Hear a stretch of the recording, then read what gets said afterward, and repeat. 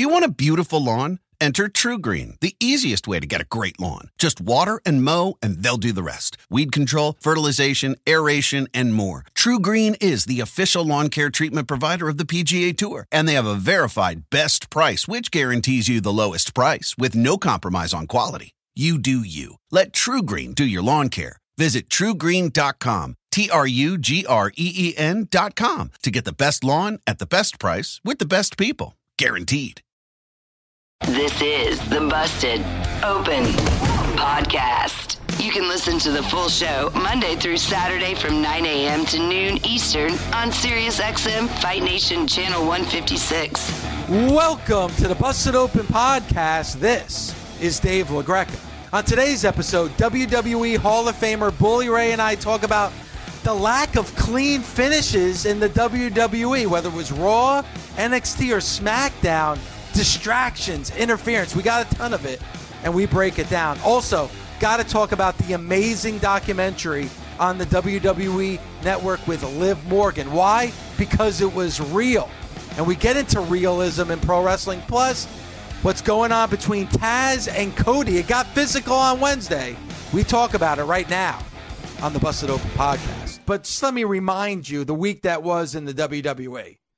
You had Asuka and Lana, and you had interference from Nia Jax and Shayna Baszler. You had Keith Lee and Lashley, interference from MVP. You had Orton and Styles. You had the distraction from The Fiend that caused the victory for AJ Styles.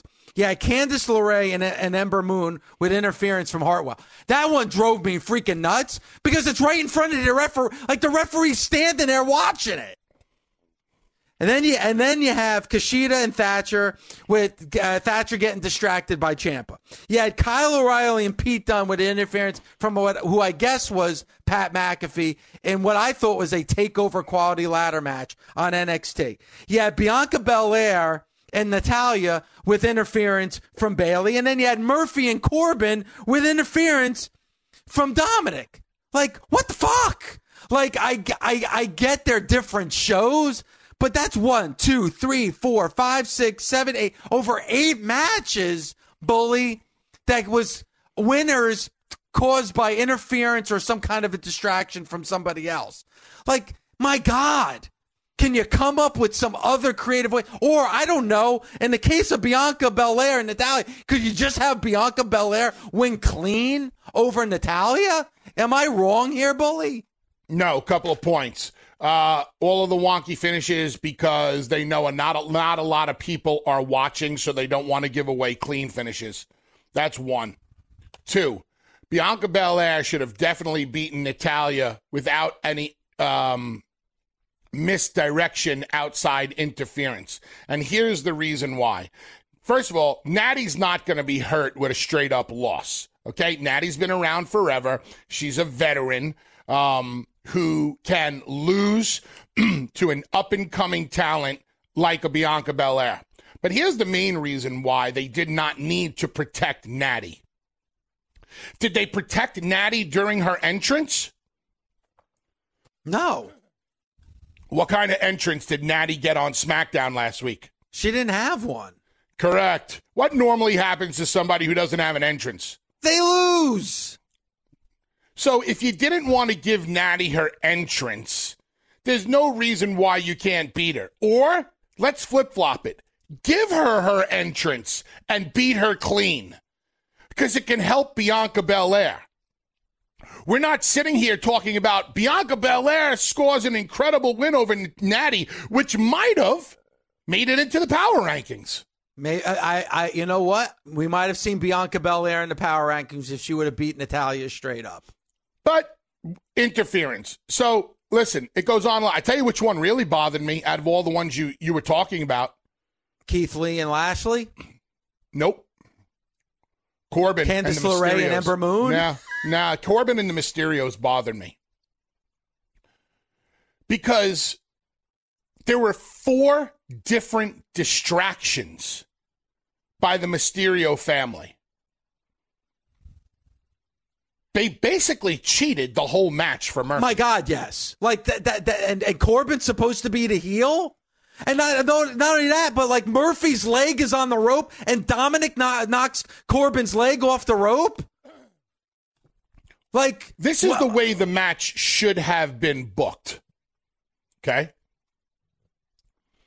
In the body of the match, Corbin, let me back up. We had the backstage segment where the Mysterios are basically saying, oh, it's great to have family, yah, yah, yah.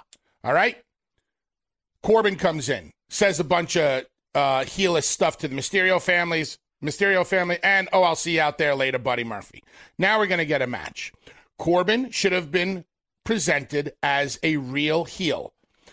If Corbin and Murphy found themselves on the outside, Corbin should have turned around and decked Ray and then got right back in the ring. And then about a minute later, if he found himself on the outside, he should have decked Dominic and then got right back in the ring. Now you get to the finish where something happens and Murphy's able to catch Corbin. Corbin goes to put his foot on the rope, and now Aaliyah throws his foot off. Because now it's Aaliyah helping out her man after Corbin did the heelish stuff by nailing Ray and Dominic first. You see, it's a tit-for-tat type of scenario. From what I saw in the match, Corbin didn't do anything wrong. Nothing. He did, and there's no history between the two. Did nothing wrong, no history. Meanwhile, we needed the entire Mysterio family to cheat to help Buddy Murphy to win. Who, by the way, Bully, 2 weeks ago, they despised Buddy Murphy. Now, I know that things have happened over the course of the last week or so where they've warmed up, but enough that you're going to help the guy and you're going to cheat to help him win? After 2 weeks ago, you despised him? And then again, if that was Seth Rollins, if that was a match between Murphy and Seth Rollins, I get it. A lot of history there. Seth Rollins has done a lot of bad to the Mysterio family. But Baron Corbin? And again, Baron Corbin, just like Natalya, Baron Corbin hasn't exactly been on a win streak lately. You couldn't just have Murphy beat Baron Corbin clean in the ring? It didn't even have, you could have done the way I suggested, not just because it's the way I suggested it, but because it would have made sense. You never want a babyface to initiate a cheating or doing anything wrong. Babyfaces don't do that, especially white meat babyfaces like Mysterios. So if Corbin would have done things in the body of the match that were underhanded and heelish and dicky to the Mysterio family, then the receipt could have came on the finish where Aaliyah throws the leg off and she's helping her man. Makes sense. Phil, you know what? It plays into the story that's being told. That's probably the only story there. So it's like, okay, Corbin, since there's no Mysterio Corbin storyline, okay, Baron Corbin, you took it upon yourself to hit my father. You took it upon yourself to hit my brother. Now I'm going to take it upon myself to throw your leg off the rope when you're trying to pin my, I don't know, boyfriend.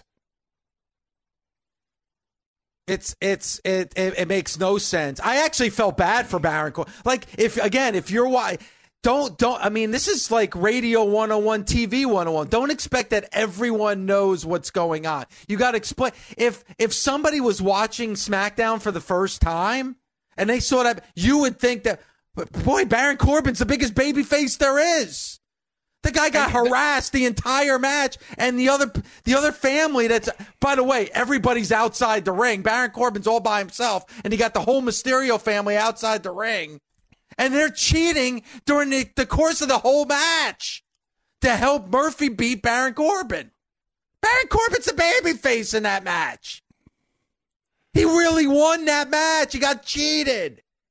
And if you want to say, well, the heel got his comeuppance, well, where? There's no history between those two. And again, I get the outside interference. And I get what you're saying, Bully, that it's a holiday week, and I mean, whatever. But like, I'm just trying to give you the reasoning. I'm not telling you that it's a good reason or done for the right reasons. I'm trying to give you a reason. But if the WWE had 9 matches last week, 9. where there was outside interference or a distraction for the opponent to win. 9 during the course of 3 shows. 9. That's ludicrous. Now, I understand that you want a follow-up story. You got to be like, all right, if you're doing that, all right. Like on NXT, the only clean victory on NXT on Wednesday was Cameron Grimes. That was it. Everything else was a distraction or interference. And the Hartwell interference in the Candice LeRae Ember Moon, like it drives you nuts, Bully. Like the referee. This happened. Hartwell ran into the ring. The referee's looking at Hartwell, like staring at her. You don't call for the bell. You don't step in between. You just let it happen. Sometimes we get tweets and feedback from people who I can't believe Dave and Bully are spending time talking about these little things when the overall match was great. It's hard to put over an overall match when something is so glaring. I can talk about a wrestler's athletic ability and the match was good and they hit all their spots and they told a story. But the minute you see something like that happen and you're bringing up the Indy Hartwell stuff, when it's that glaring, it immediately takes you out of the moment. All of the emotional investment of getting into the match and you getting pulled in deeper and deeper and deeper yanks you out instantly when you see something so glaringly wrong. And it doesn't have to be wrong because in the world of sports entertainment, we control every last thing that happens in that ring. So nothing ever has to be wrong. Nothing ever doesn't have to make sense. Everything should make sense at all times. There's going to be the once or twice where you have to use quote unquote creative liberty to get around something. But creative liberty should only be a lifeline because you really can't get around something. Not what we saw with 8 or 9 run-ins or wonky finishes. Yeah, and listen, the big one was the ladder match at the end with Kyle O'Reilly and Pete Dunne. And I get that. Pat McAfee, I'm guessing it was Pat McAfee. He had the hood on, but it looked like Pat McAfee. That makes sense. It feeds into the storyline. And I get it with Candice LeRae and Ember. But if you do it multiple times on one show, you lose me. You lose me. I mean, I would think like Bully, old school, correct me if I'm wrong. If you're going to have a match where you're going after the leg, the next match can't be the story centered around the leg. You got to change it up a little bit to help me buy in so you're not looking at the same, conclusion. And that's what I felt like watching a lot of the WWE programming. Hey, everyone. This is former NFL linebacker and current SiriusXM NFL radio host Kirk Morrison, and I'm here to tell you about my new podcast, Total Coverage. Each week, I'll be joined by some of the greatest minds in the game as we explore the hows and the whys behind the week's biggest results. Whether we're breaking down player techniques, game plans, or coaching philosophies, we'll explain the details that define our favorite performances. New episodes will be available every Tuesday on the SiriusXM app, Pandora, and Apple Podcasts. Yesterday, the Liv Morgan documentary dropped on the WWE Network. And I kind of want to start, if we can, Bully, with that Liv Morgan documentary, because watching that documentary, first of all, it's a great story. Jersey girl from Elmwood Park, gone good, is living her dream in the WWE. But as great of a story it is as frustrating a story that it is, because like a lot of what you and I talk about creative and direction and storylines. Boy, you want to talk about that being played out over the last 3 years. And it's been 3 years. It was in November of 2017 where she made her main roster debut with the Riot Squad, Sarah Logan and Ruby Riott. You want to talk about somebody whose career has started and stopped, started and stopped, started and stopped more. Man, Liv Morgan is on that list, at the top of that list, because it's crazy what her main roster careers look like over the last 3 years. I think Liv Morgan, and we've talked about her in the past, I'd say past 2 months, probably more than we have in a while. I agree with the start and the stop with her. I believe that they hit the gas on her when Heyman was back at the helm of Raw. I know that Heyman liked Liv Morgan. He saw something in her that I think maybe some of the other writers don't see. I think we're getting a little bit more of her now. But what is amazing, Dave, is how the talent can tell stories on their own, sometimes better than creative can tell it for them. This Liv Morgan piece was done by her exclusively, correct? Yeah, she narrated it and she wrote it, the whole thing. So this is like really her story. And Bully, it's supposed to be a feel good story. It's supposed to be like, again, somebody who had a tough upbringing and was able to relive her, live her dream. But man, as a fan watching it, you understand the frustration that a lot of these wrestlers must go through. The frustration that wrestlers go through is extremely high. And that's why no matter what company you're in, you need to be extremely patient, with WWE being the number one, because the roster is loaded. There's so much talent between Raw and SmackDown. And you would think with 3 hours on a Monday night and 2 hours on a Friday night that a lot more people would get utilized, but that's not the case. Liv Morgan has a great look. The Riot Squad had a great look. The Riot Squad weren't the greatest wrestlers in the middle of the ring, but you don't have to be if you have a look and if you have personality and if you have character. Liv definitely has personality and character, and she definitely has a look. Just needs to improve herself in the ring. I'm looking forward to watching the documentary myself, especially after the review you just gave it. And the struggle that you talked about. I know some more of Liv's backstory that I don't think she goes into in the documentary that makes it even more interesting to me. And maybe after I watch it, I'll get into it with you and our listeners on the show. But from where she started to where she is now, I mean, that's kind of like, I would say she found the golden ticket. Yeah, I mean, she's somebody who definitely appreciates where she is, but really quick, Bully, just like a quick overview of like, her debuting on the main roster and to where she is right now, because it reminded me of some of the things that you talked about, even with like the Iconics, like, all right, a team is hot. Why are you breaking them up just for the sake of change when you really don't have anything for them? She comes up with, Sarah Logan and Ruby Riott, the Riot Squad. Then they break the Riot Squad up.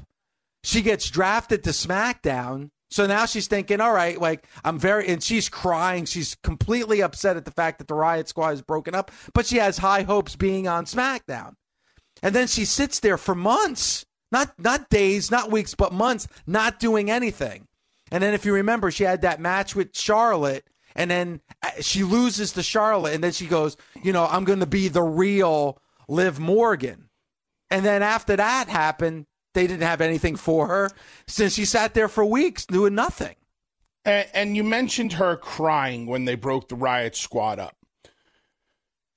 When you are brought up in this business the right way, and not just in the WWE. I'm talking about being trained by a veteran wrestler, come up, indies, humping the road, paying your dues.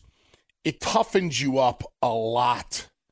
When you only come up in the world of in the WWE, you are a bit coddled because you're a part of the machine and they take care of the talent. But you're not learning everything that there is to learn, but more importantly, you're not getting the same mental toughness. You're getting the WWE mental toughness, but that doesn't really harden you. There is no crying in pro wrestling. You don't cry when they break up a team. I don't care if you're a man or a woman. Tag teams don't, Edge and Christian didn't cry when they broke up. Matt and Jeff didn't cry when they broke up. Otis and what's his name? Tucker. You already forgot.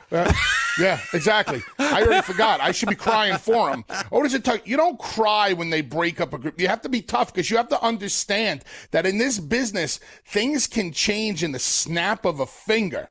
So, but from what I understand, the culture of the WWE, the backstage relationships that the talent have are probably considerably different than what I remember from quote unquote back in my day.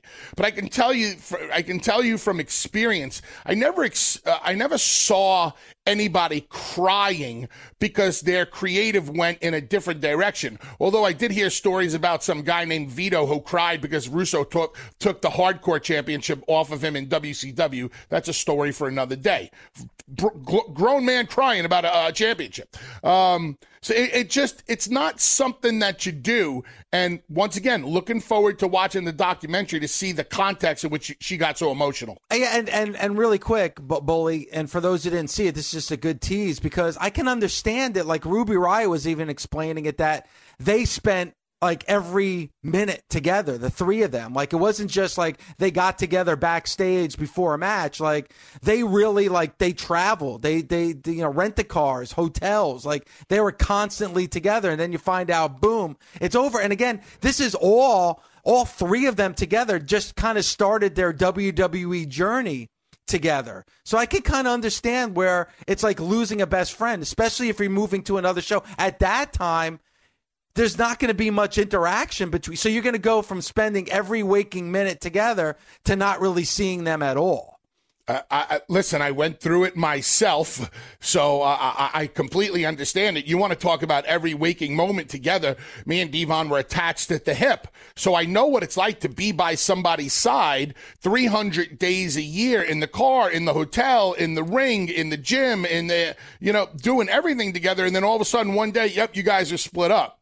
Wow, yeah. Whoa, what the hell's going on? But shedding a tear, it just has to go. It has to do with how talent is brought up these days in the wrestling industry. Not only do you have to become hard physically, like I tell students that your body has to turn into a giant callus so that no matter what happens to you, you will feel no pain.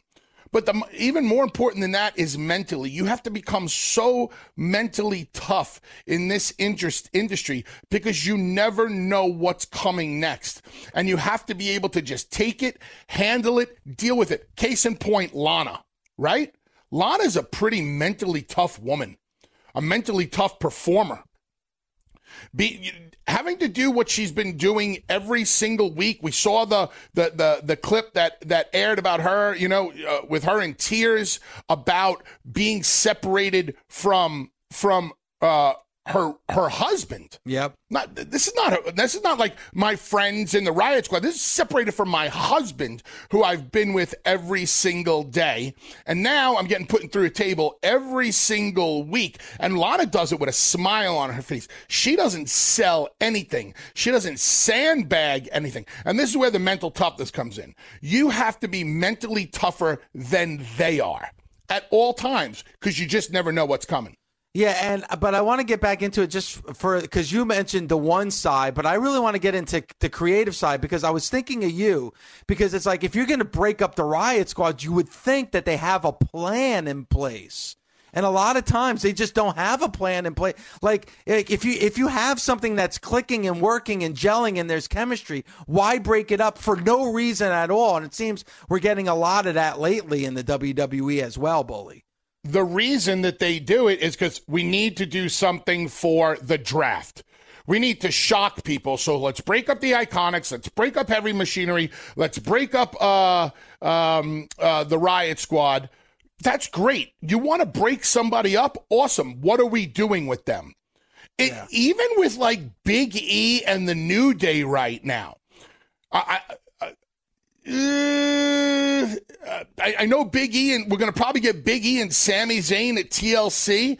Hopefully get that Intercontinental Championship on Big E. Do I think he needs this championship? No. But it's like right now we're not seeing Big E and the New Day doing the same things that they did when they were together.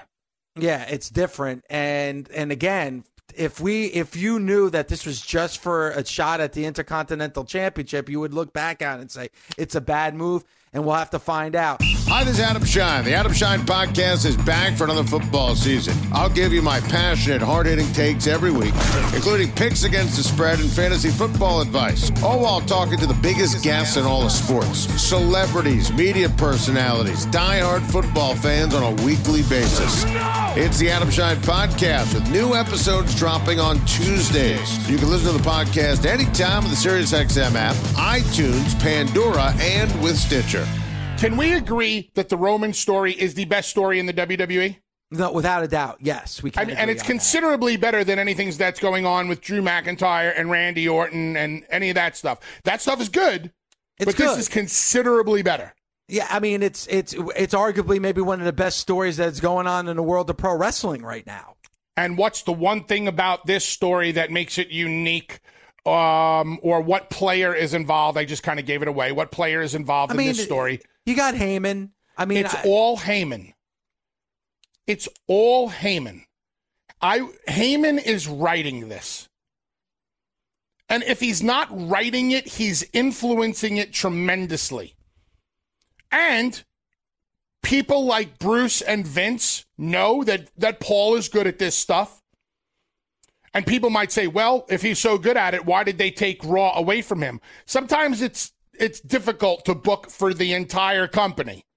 But when you're invested in one storyline, especially with Paul's knowledge and history with the Samoan family and the nuances, I've been talking forever about not using microphones in the ring and just picking stuff up on the handheld camera.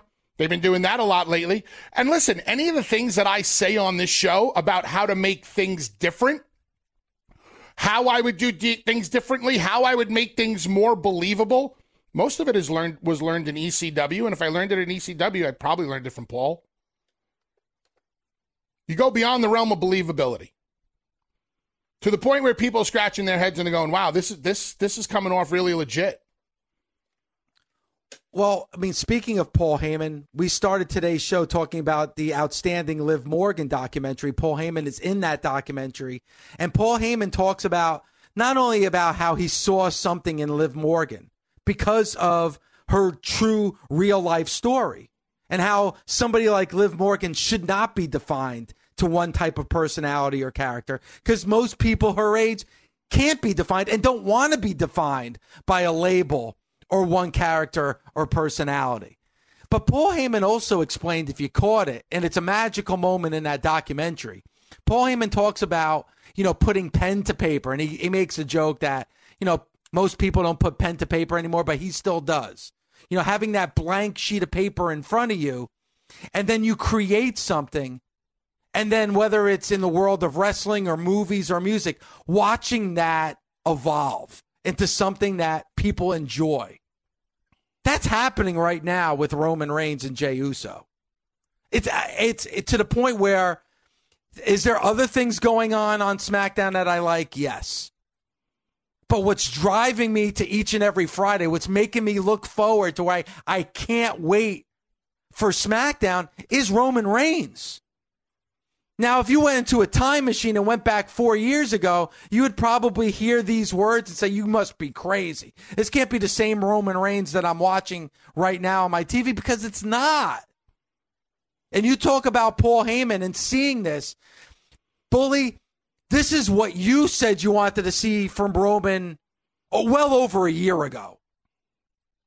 When you talked about Paul Heyman, you talked about, the Samoan ties that Heyman has. And it's being played out on SmackDown.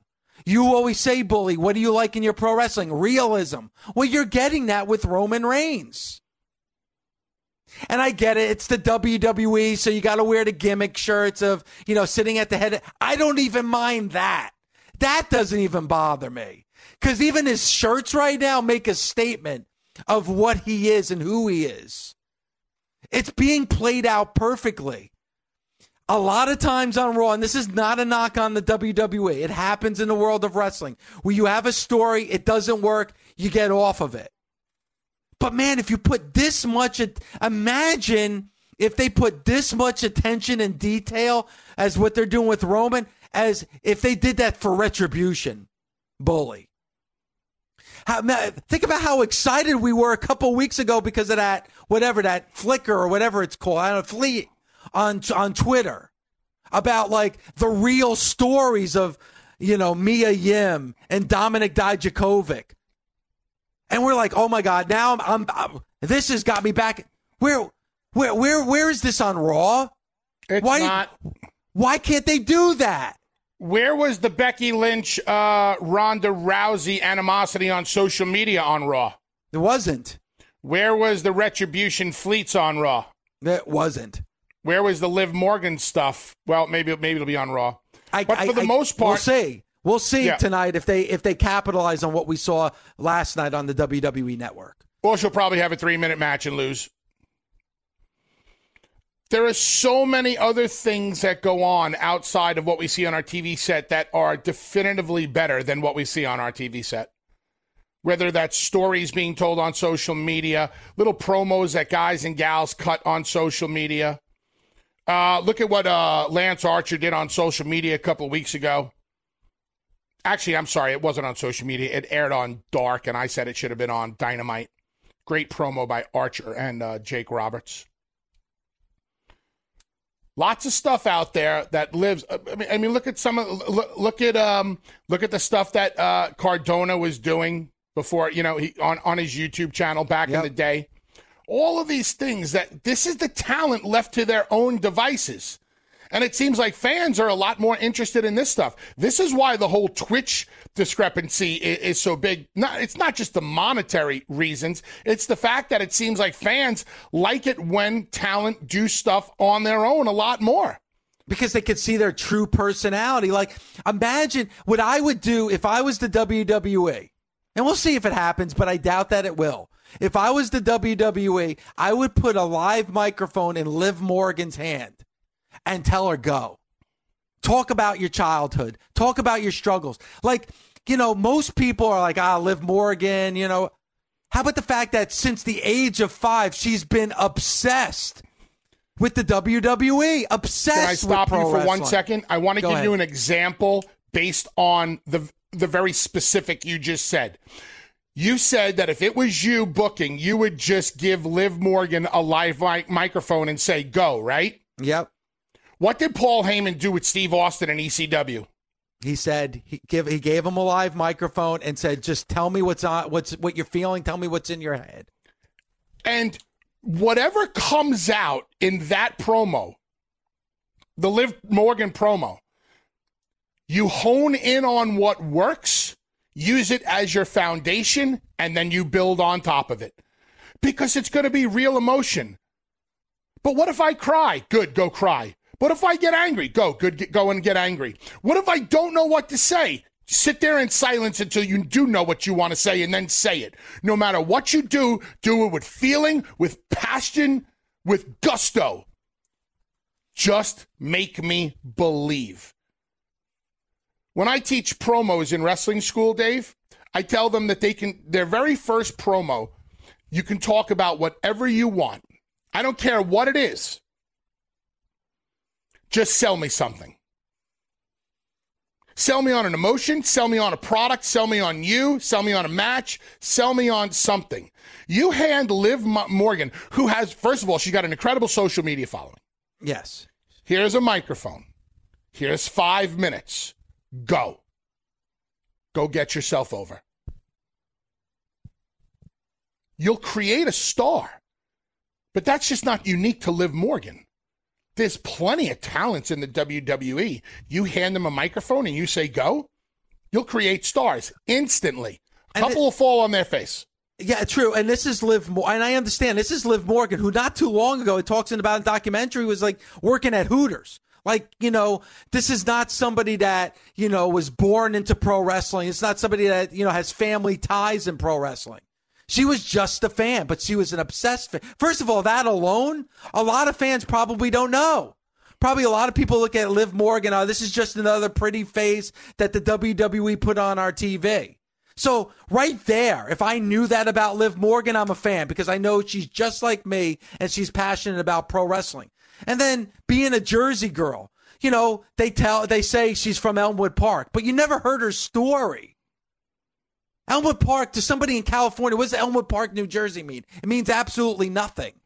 But if you give her the chance to tell her story about what happened while she lived in Elmwood Park, then maybe you become a fan. And Bully, earlier on, you said, I talked about her crying about when the Riot Squad broke up. And you said, hey, there's no crying in wrestling. This is what happens in the world of wrestling. But you want to know something?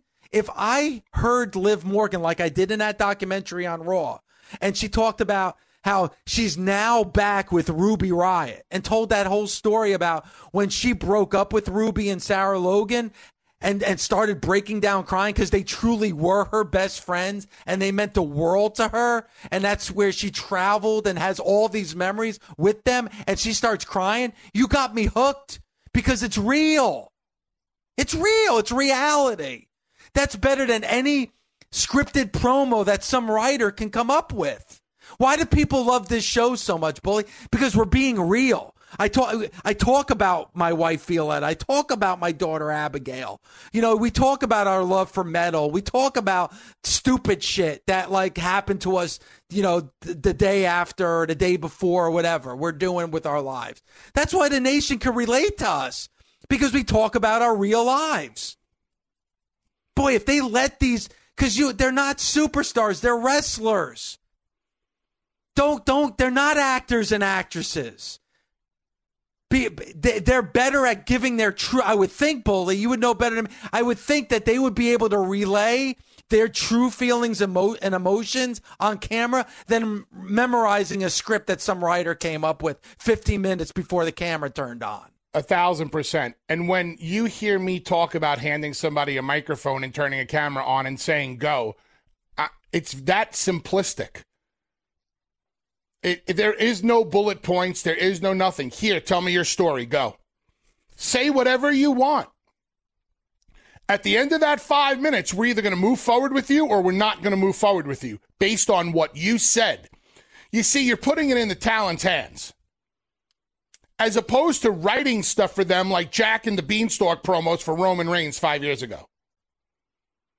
Where the guy got buried so far, it was almost impossible for him to come back from. Now we see the real versions of Roman Reigns, and it's Heyman. It's Heyman. He is the anomaly in this entire situation because there's no other story across the board that has this real feeling to it. Who else in the WWE is as good as Paul at harnessing reality? Nobody.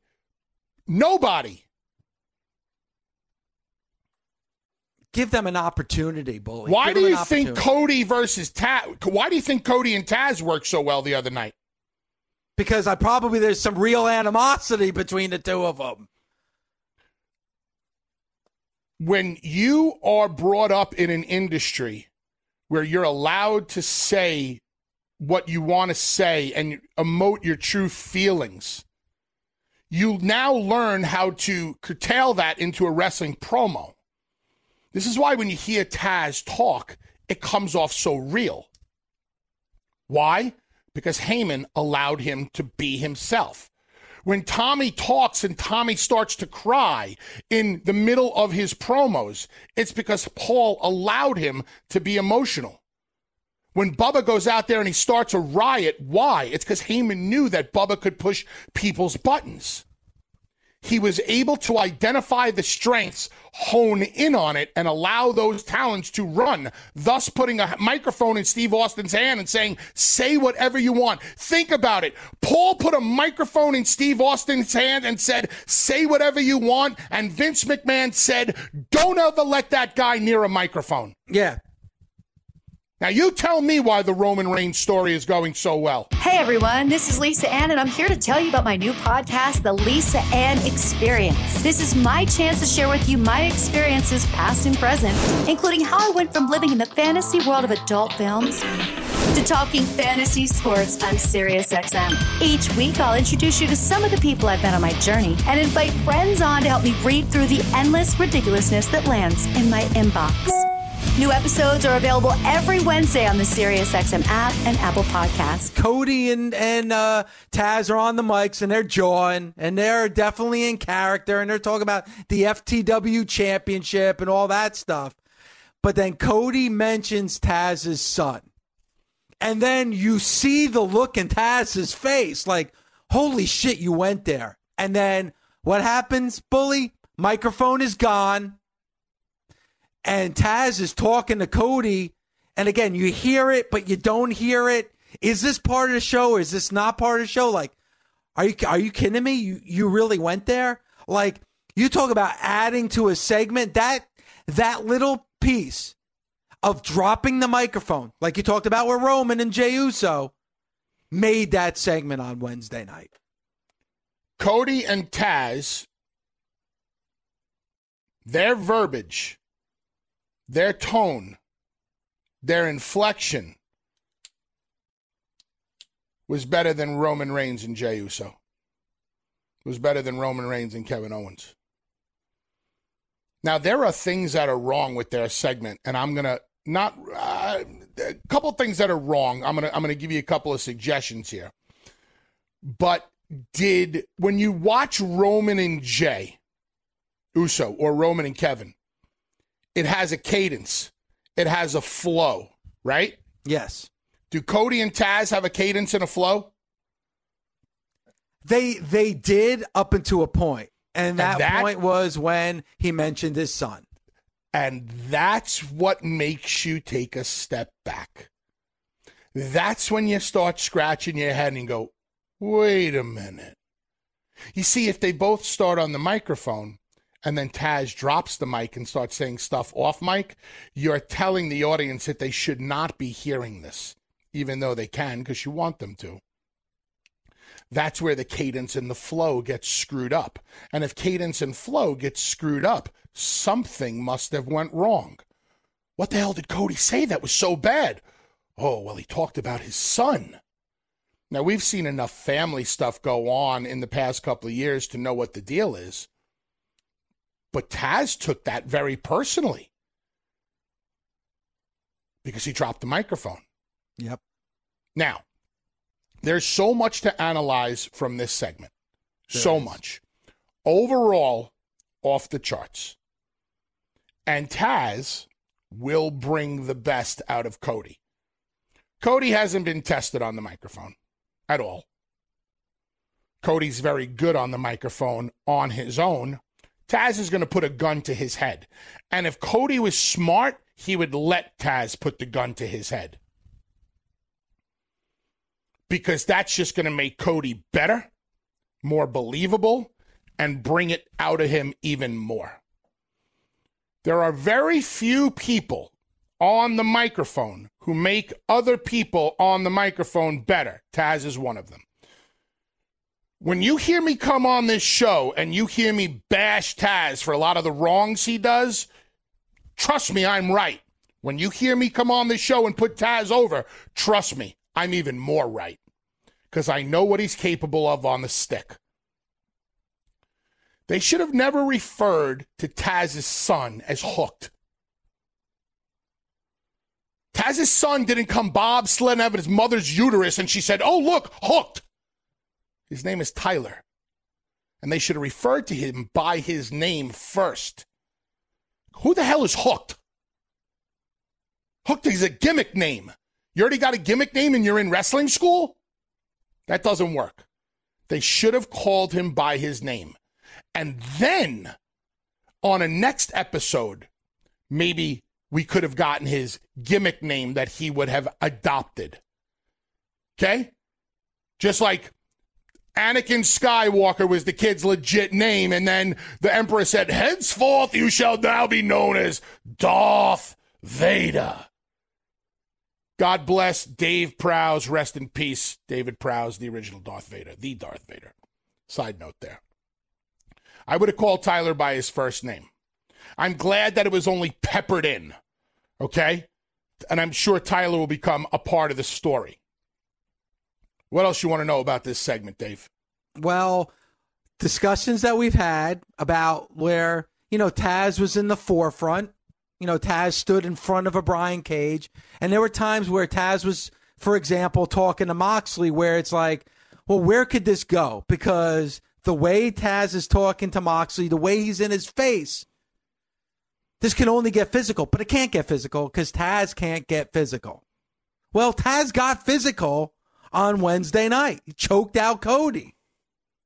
So I thought we saw something on Wednesday that I wasn't prepared for, that I didn't think we would ever see, and that was Taz getting physical with Cody Rhodes. If Taz gets physical with Cody Rhodes, what does the end result have to be? Well, Cody's got to get over on Taz. Like, it's got, if you're going to get Taz choking out Cody where Cody needs help from people from the back to come out and help Cody, then Cody's got to get his hands on Taz. If Cody never gets his hands on Taz, is it a missed opportunity or a failure or a failed story? I think it's a little bit of both, actually. Like, because if Cody never gets his hands on Taz, well, then Taz has won. Like, Cody could beat a Ricky Starks or Cody could beat Hobbs, but at the end of the day, just like a Darth Vader, like, hey, the Death Star blew up and all the helmeted guys, what are they called?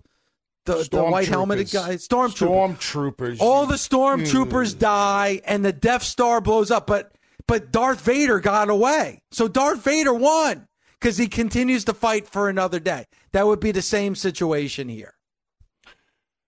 From what I understand from Taz over the years, this is not hearsay, this is not dirt sheet, this is from the horse's mouth right into the whale's ear. Him being the horse, me being the whale. He's not capable of doing any type of physicality. He couldn't do physicality. He was no longer physically fit to do physicality of any way, shape, form. Involved in the Aces and Eights storyline in TNA. He was an integral part of that story and a plot point in which he was the main antagonist on one particular night.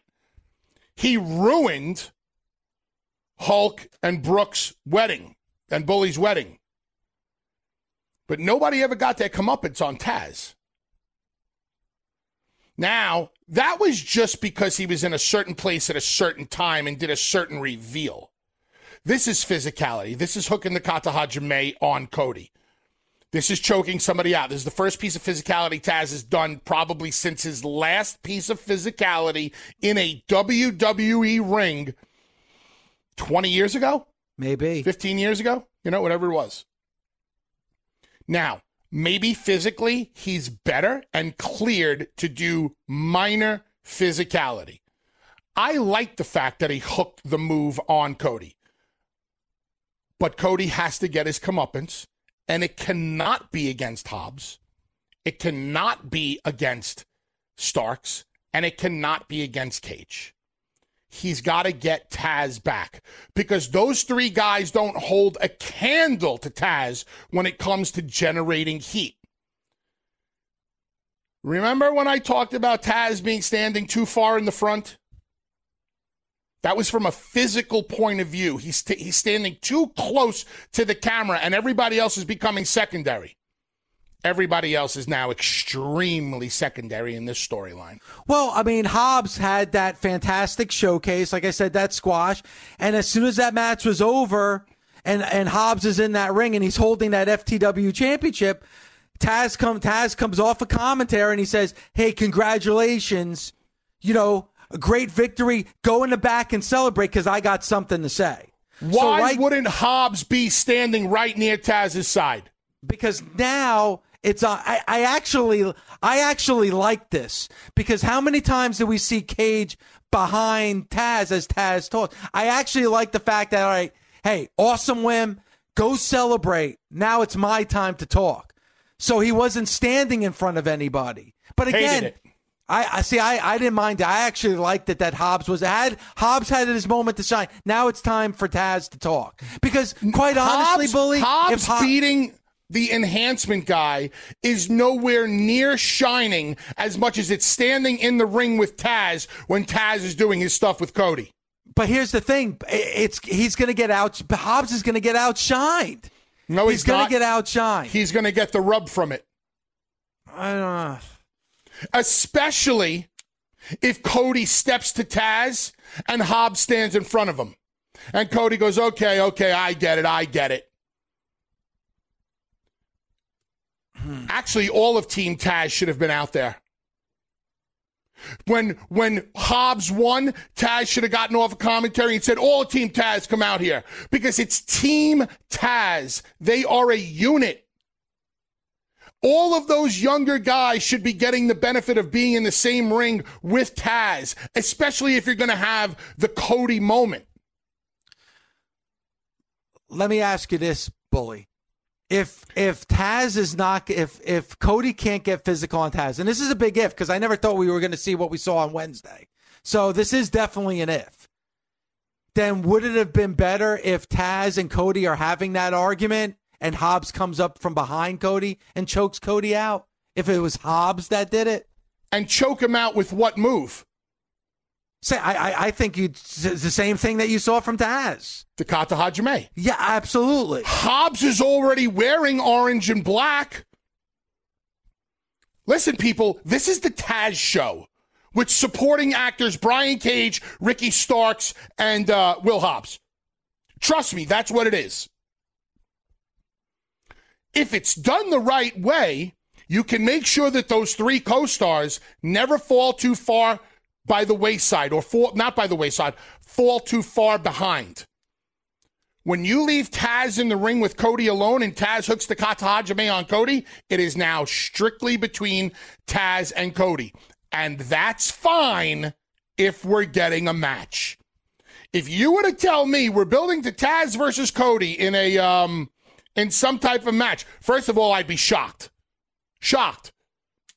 Because I don't think Taz is capable of physicality anymore. By his own words.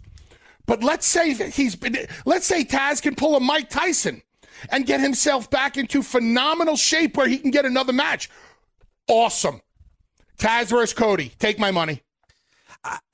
You know what? That would be the perfect world. But if it's not, why did you do it in the first place? Why not give the heat to Hobbs? Can I go a little old school here? Tell me if you like the idea or not. If we can't get a match between Taz and Cody, could we do like an old school where like, hey, if Cody beats Hobbs, he gets 5 minutes alone in the ring with Taz? Sure. But in the world of wrestling I come from, the only thing that is going to suffice is Cody putting that Kata Hajime on Taz, whether that's tomorrow or in a year from now. It has to be the end result. There has to, if Cody's going to, Cody wasn't exactly a babyface in this promo at all. There was a lot of very condescending things that Cody said. Well, he's the executive here. Don't remind me that you're the executive while you're the white meat babyface. It's kind of like, oh, well, yeah, you know what? I'll run it up the flagpole. Hey, douche nozzle, you are the flagpole. What do you got to do? You got to go talk to your boy Tony? Well, that was his way of dismissing what Taz had to say. And that's how I took it. And being dismissive is condescending. And that's why I was like, ooh, this is... Because then when Taz turns around, he goes, what are you going to do? Tell me creative's got nothing for me? People are like, oh, shit, Taz got it in on Cody. They were in gray area. Right there. Neither one of those guys, to me, with the verbiage, was definitive babyface and heel, and that's okay. They blurred the lines. It was cool. Sometimes when you have the right guys who know how to blur lines, it's okay. By the end of the segment, Taz hooking on the rear naked choke. Obviously, Cody's the babyface. Taz is the heel, or at least that's what we're supposed to believe. But the babyface has to have his day in court. The babyface has to be able to get back at the heel for what he does. And if I can read the writing on the wall, which I've already read the writing on the wall with this story, I know what's going to happen. I'm not ruining it for people. I would never do that. I know how I would book this. I know what I would do with this. But Cody has to have his day. Because if Taz puts his hands on Cody, knowing that Cody could never put his hands on Taz, then it's self-serving and done for all the wrong reasons. And I've said on the show that I think things have been done for the wrong reasons in the past. If I'm Tony Khan, and first of all, we know Tony Khan is a fan of Taz. Absolutely. He liked Taz and he liked Jericho in ECW. And Tony is smart to have a guy like Taz. Taz is so, between announce and being a manager, Just his mouth alone, he's worth every dime that Tony's paying him. But we can't focus on Taz. We have to focus on the talent around him. So if Will Hobbs wins his squash, big deal. Taz comes out, puts Hobbs over, and says, Will, you stay right there, because I want you to hear this, too. As a matter of fact, Cage, Starks, get out here. I want all of Team Taz out here when I tell the world what I got to say. Then you go on about the FTW title. Now I got all Team Taz in the ring. Now they're a collective unit. Then Cody comes out. Now Cody's surrounded by a bunch of wolves, but Taz tells those guys, don't you guys do a thing. You leave him alone. This is between me and him. But now these other guys are getting the rub, being in the same shot as Cody and Taz. They're not in the background. When Taz definitively steps towards a camera and leaves Brian Cage in the background, that's when they're in the background. In this scenario, just by being in that ring, they're getting the rub. And it's all of Team Taz against Cody. And I like the way Hobbs came out on Wednesday. Taz was behind Hobbs. Taz should be behind all his guys. That's why I look at Hobbs as a much bigger force than I do Ricky Starks and Brian Cage right now. Because at least we're starting to see some of a little bit of a difference with Hobbs than the rest of that group. Because of because of Taz in the background. And since it's a Taz, like, okay, so I see Hobbs in the orange and black. Those are Taz's colors. Well, Taz would say, well, they're the colors of Team Taz. Okay, then I need to see Starks and Cage in orange and black also. Yeah. I need to see that old school Taz look with everybody in the, having the Team Taz jumpsuits. But when you just put Taz alone in the ring with Cody, it is now all about Taz and Cody. And if you're going to build to something with only Taz and Cody, that's fine. I just don't know how that happens unless there's been some turnaround with Taz physically where he can do physicality in a ring or some type of physicality. I'm sure that Cody can get that rear naked choke on Taz and get his receipt. Or somehow get some kind of receipt on Taz. Something has to happen. Any heel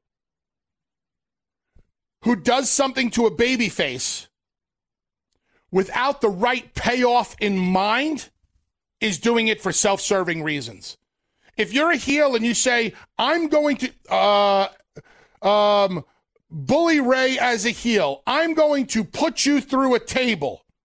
I'm only going to put somebody through a table if I know if the payoff is the babyface can then put me through a table on the back end and have their day in court. Or the babyface is going to beat me in a big match. Or the babyface is going to beat me for a championship. Otherwise, I will never do anything on the front end if the babyface can't right the wrong and come out the winner at the end of the day. And the winner doesn't necessarily have to be the guy that gets his hand raised. The winner is the guy who gets the guy back. It's just like you said. It's just like Darth Vader.